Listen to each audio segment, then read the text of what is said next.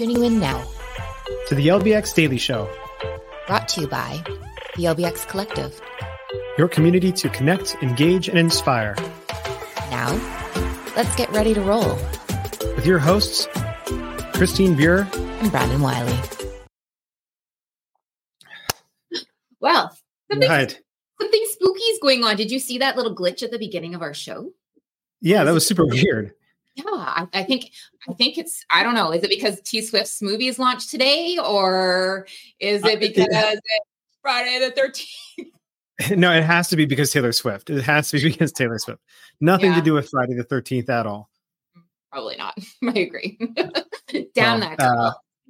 My daughter is super excited to go and watch the movie tomorrow night, and I actually wish I was going with her. So I didn't get, obviously didn't get a chance to go to the concert, and I think she's a great artist, and really enjoy her music.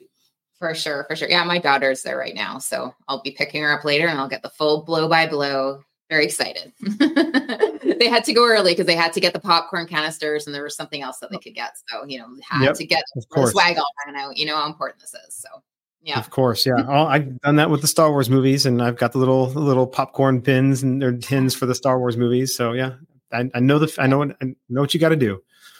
All right. Well, so somebody else who is celebrating something exciting today is, not today, but this week, is Lori Jean Britton. So she is actually, I guess, known in the industry, and I didn't know this, but known in the industry as Tivia. She's a blogger and podcaster. And she was originally, back in 2019, she was the first person to ever play laser tag in all 50 states. So, and then, yes, like all 50 states. And so I'll pull her up here because what's interesting is she did it again. So since 2019, she's gone and played laser tag in all 50 states for a second time, which is an unbelievable dedication to the industry. 50 states just once. I haven't even been to all 50 states for no actual real reason, let alone to go and play laser tag. So, but anyway, so Eric Guthrie, who's the curator of the Laser Tag Museum. Some of us know Eric Guthrie as also like the guy who is the big proponent of lasertag.com and his Zone Laser. No, it's not his, but the Zone Laser Tag system. And so he just basically reiterated that her journey was completed with the final game on October 7th. So, she finished at Ozone Laser Tag, which is in Owensboro, Kentucky, which is just right by near the Laser Tag Museum. So anyway, congrats to Tivia. And what I also didn't know, again, because I didn't know Tivia was this podcaster blogger, she has a whole website called TiviaChickLovesLaserTag.com. And so you guys can go check it out. She's got a podcast. I just found out about this today, so I have not had a chance to listen to the podcast or watch her YouTubes. But she clearly is known well in the industry, and I could just be like way far behind in this. And everybody like in the laser tag world, in the FEC world, already knows about her. But I'm kind of excited to know she exists and to give her podcast a listen. Yeah, no, totally. I have never heard of her either. This is super cool. I wonder if she has a list somewhere about what locations she's been to and the ones that she still has to go to. That would be really interesting to see. Yeah, because to play laser tag in all 50 states just means you have to play once in one of the venues in each state versus like I played in all the laser tag venues. Like that would be really that should be her next goal. So like the next 20 years, she should play at every single laser tag venue in the United States. Like that would be pretty incredible. I don't even know how many there's got to be, like 2,000 of them. Oh my gosh, there must be a gazillion. Absolutely a gazillion. And I mean, she should be doing a review on each of them, I think. Like have some sort of, she should build out a rating system. That would be so freaking cool. Hey.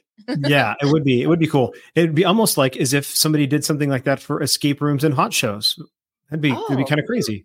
Maybe we should talk about that. Yeah, we'll talk about that later, I guess. Yeah. Yeah, I guess we'll do that later. But that would have been a really good segue. Gosh. It would have been a great segue. Yeah, that's right.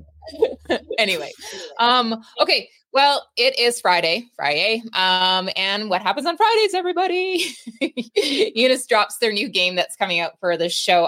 I'm just so loving this. I feel like it's Christmas. Anyway, this week they've dropped information about their game Lane Master Extreme. Now, from what I understand, this game's been around for a while, but they've done some upgrades and they've made some changes to it. But It's ultimately this cutting edge bowling game with a bit of a retro twist.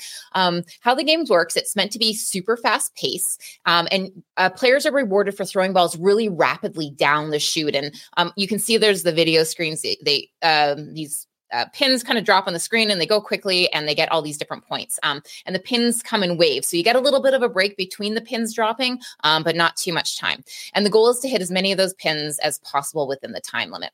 This game comes in different modes. So there's single mode, there's challenge mode where you can link up with a bunch of different other players, which sounds like fun. And score is based on how many pins you hit. At the end of the game, there is a prize spinner that you can hit for bonus points.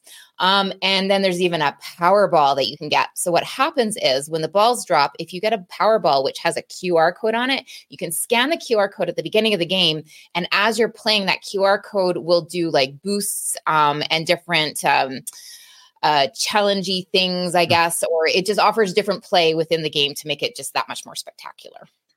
So I have a couple questions about this. One, first of all, do we know, does the QR code being scanned on my phone, or am I scanning in the QR code scanner that's actually on the physical?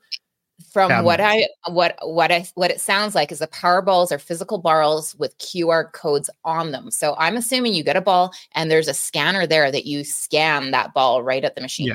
Okay. All right. So that answers that question. The second one, now it'd be really cool if I could scan it with my phone and somehow took me to some bowling app or whatever that I could play on my phone and continue to play and do something like that, Interesting and, idea. If only someone would come up with something like that. If only somebody was working on something like that. Anyway, but the other question I have is, so are they physical pins or are they virtual pins? Because, it could just be a board along the back and then the screen displays the virtual pins, and based on where I'm hitting on the backboard.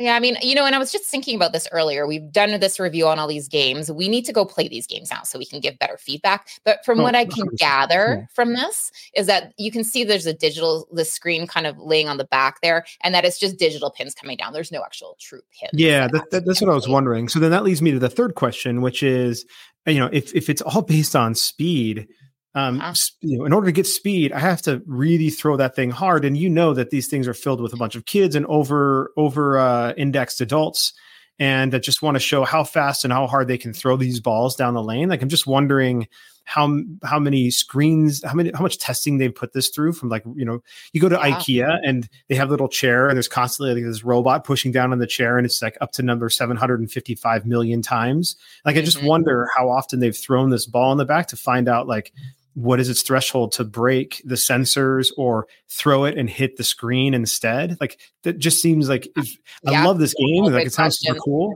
but a lot of questions for me still. And I want to be able to play it for sure. And I want to have faith here that Eunice has been designing and operating games like this for an extremely long period of time, that they probably got that solved. However, yes, you can always be surprised. Yes. I mean, so I think all that is true, but this is one of the few, like, I haven't seen too many games from them yet that have like a physical, hard, massive, mini bowling ball that I'm chucking towards a digital screen, right? As hard as I possibly can. And that's actually the goal of the game, right? Like with skee ball, it's a little bit different. I've got these hard wooden balls and it's about finesse, trying to get them up in just the right place. And I don't even have a digital screen to worry about. But here I'm like literally incentivized to roll this fucker down the bowling alley as fast as possible. Well, you know what? We don't have any information as to what that ball is actually like. So I'm going to assume it's not like an ice ball that's super hard and heavy. I'm assuming it's a little bit lighter and probably, I don't know. That would make sense to me. Yeah, it very well could be. I was assuming it was more like a duck pin ball, right? Like, the little palm balls that you can just roll down. That's what I was really wondering there. So anyway, cool. Excited to check it out. And I just love, regardless of whether or not it's a complete disaster because of, breakage or whatever, I just like how much Eunice is innovating. It's super cool to see a new game coming out every week before IAPA. So right on. That's awesome. All right. So the next one, I actually don't have any companion imagery because I wasn't really wanting to talk so much about the place. There's a new FEC that's opened up in London, Kentucky.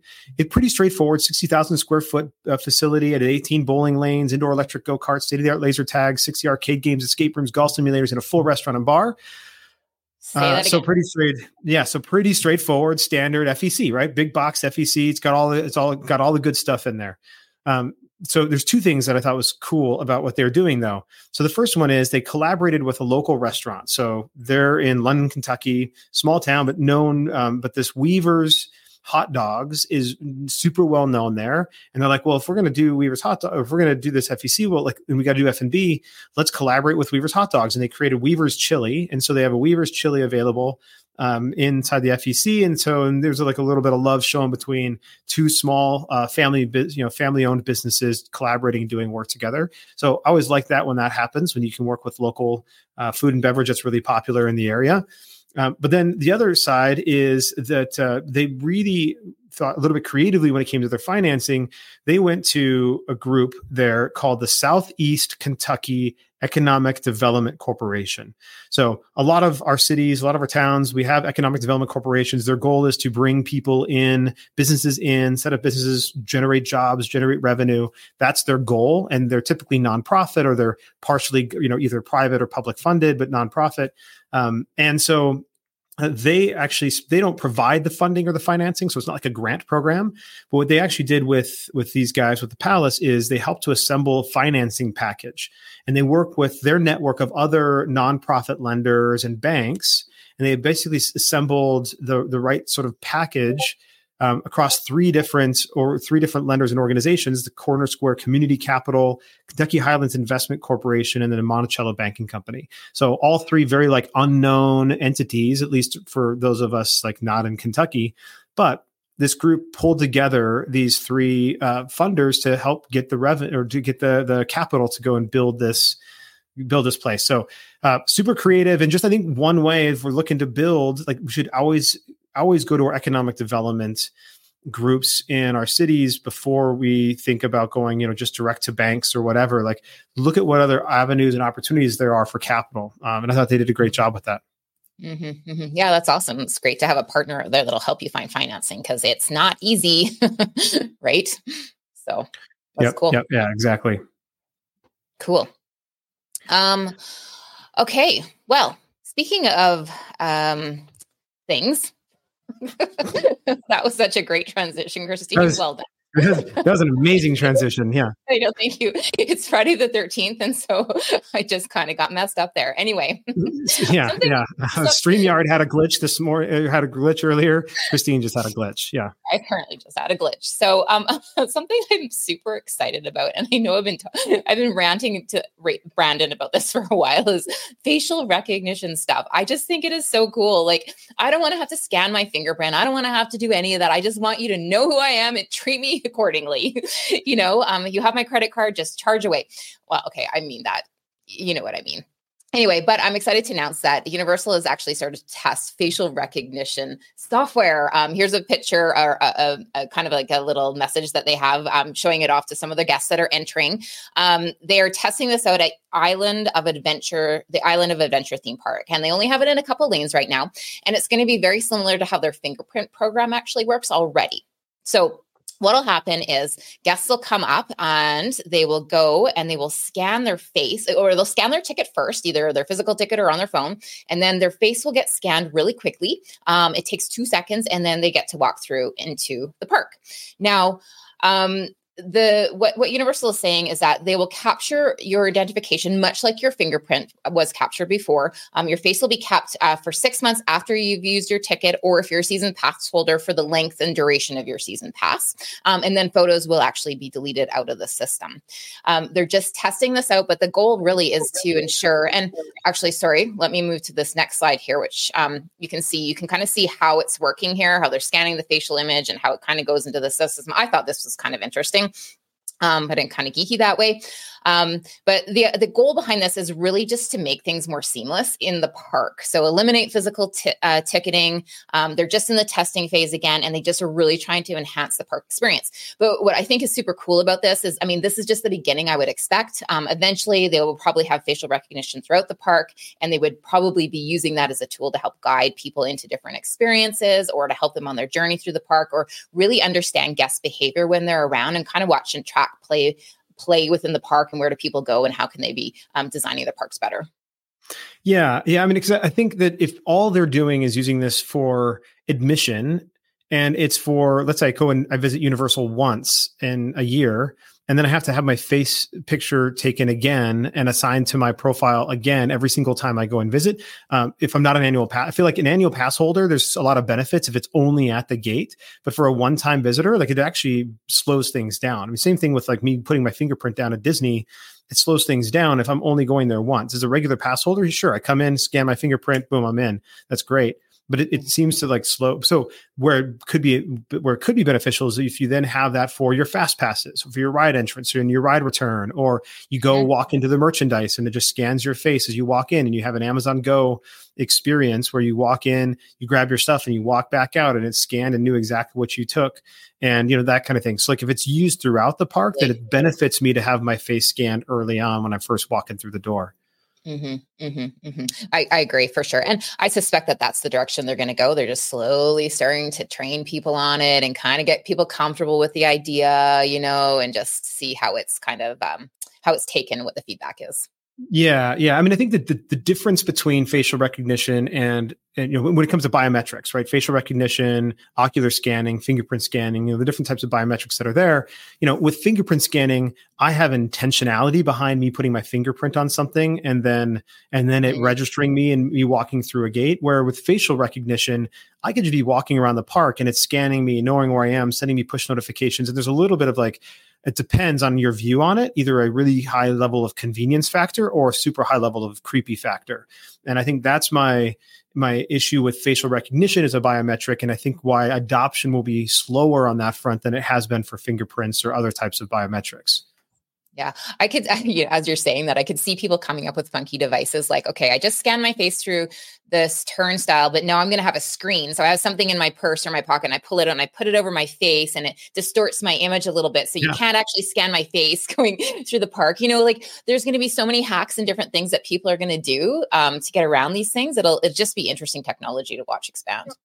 Oh, absolutely. Especially we're not going to talk about it today because this isn't really that type of a podcast, but things like Clearview AI. And if you want to look into that, just do a little search. Or you can post it and I'll happen to post some stuff in Discord, but things like that, there's definitely will be facial obfuscation and other things that we're going to be able to do or want to do to obfuscate our face from facial recognition scanning. All right. So last Wednesday, so just 2 days ago, I talked about Disney releasing video around their little robot in their R&D facility in Switzerland. And well, sure enough, there's clearly a reason why they felt comfortable releasing their R&D videos, because it is now in the wild. So these little guys, they just released this. They're doing tests at Disneyland and Galaxy's Edge in LA or in Anaheim. And these guys just walked out for the first time into the park yesterday, and they are super cool. Look at all the lights. These little guys. There you go. Oh, what's he looking at? What's he looking at? Manners, orange one, come on. Excuse me, y'all. Thank you. Pretty cool. We're not going to watch the whole video because I showed the whole video last time on. But just wanted to show a little bit of that guy, and super super cute little guys there, and they're awesome. It reminds me of there's the Calgary Zoo here, and they do the penguin march in the wintertime, and they just everyone gathers around and they stand on the sides and the little penguins march up and down, just so discoordinated, but they're darling and cute. And oh my gosh, I just want to take one home and call it my own. I know. Both a penguin and a little robot. I want to take both of them home. But it would now be they are great. Controlled. They are remote controlled. Right. So they have little pads. So there are 3 guys that are in the back. You couldn't really see them in that video, but in an earlier part of the video, there are 3 little guys controlling them from a pad. But obviously this is a test, and they'll probably be much more hidden and obfuscated from view. And but what's so cool is that they can in real time interact with their environment and the guests and everything else versus being pre-programmed. Yeah, I just see all the new Disney merch coming out here shortly. It's going to be amazing. Oh yeah. They'll establish whole brand and identity to these guys for sure. That's right. Yeah. Well, cool. Well, that was fun. Yeah. All right. So, all of you LBXers have a great February 13th and February 13th, Friday the 13th. Oh my gosh. October, Friday. No, I had a glitch. See, we're all having glitches today. We're all glitching. Yep. All right. Well, this is Stevie BW signing off. Stay tuned and keep kicking ass. Have a great Friday, everyone.